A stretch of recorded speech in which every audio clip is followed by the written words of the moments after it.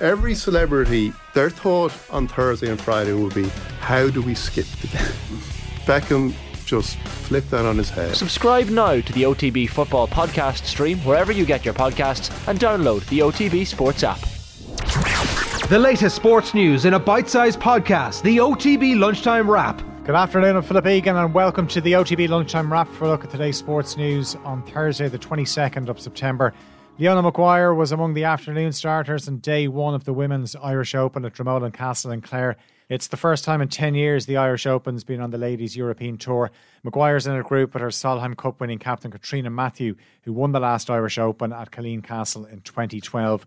The players to catch are England's Annabel Dimmock and Klara Spilkova of the Czech Republic, who have a share of the lead on 6 under par, and both have already finished their first rounds. The President's Cup begins later on today with the USA taking on an international selection at Quail Hollow in North Carolina.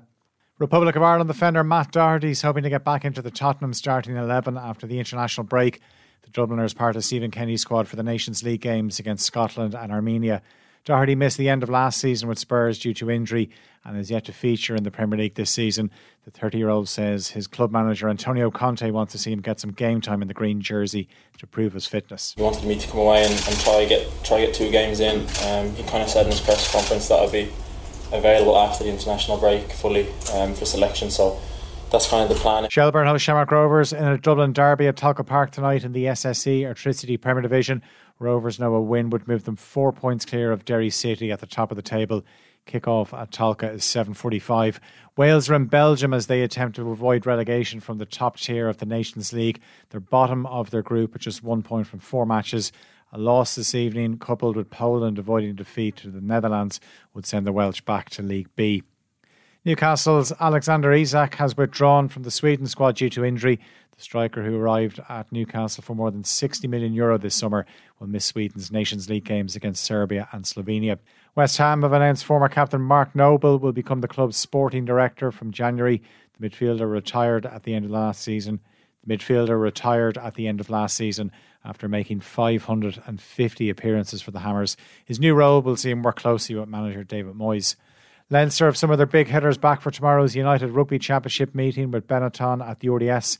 Leo Cullen's made 11 changes from last weekend's win away to Zebre. Kieran Frawley will start at out half and will partner Luke McGrath in the half-backs. Jimmy O'Brien and Jordan Larmour partner Dave Carney in the back three. Well, Gary Ringrose will captain the side in the centre alongside Robbie Henshaw. Michael Alatoa, Dan Sheehan and Andrew Porter are named in the front row. James Ryan comes into the second row to partner Jason Jenkins, and it's an all-new back row of Ryan Baird, Josh van der Fleer and Caelan Doris. Paul O'Donovan and Fintan McCarthy advanced to the final of the lightweight men's double sculls at the World Rowing Championships in the Czech Republic. The Olympic champions won their semi-final to book a place in Saturday's A-final. Margaret Kremen and Aoife Casey also qualified for the A-final of the lightweight women's double sculls with a second place finish in their semi-final. The women's 4 team of Emily Hegarty, Fiona Murta, Emer Lam and Afra Kyo finished second in their semi-final to advance to the A-final.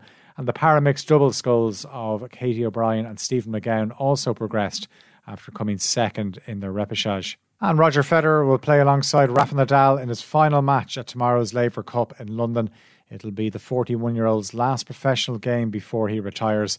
The Swiss, who has won 20 Grand Slam titles, will partner his old rival in a doubles match with the European team when they face the world team. We'll have more on these stories and the rest of the day's sports news and Off the Ball. As always, you can tune into News Talk from 7 o'clock or listen on the OTB Sports app.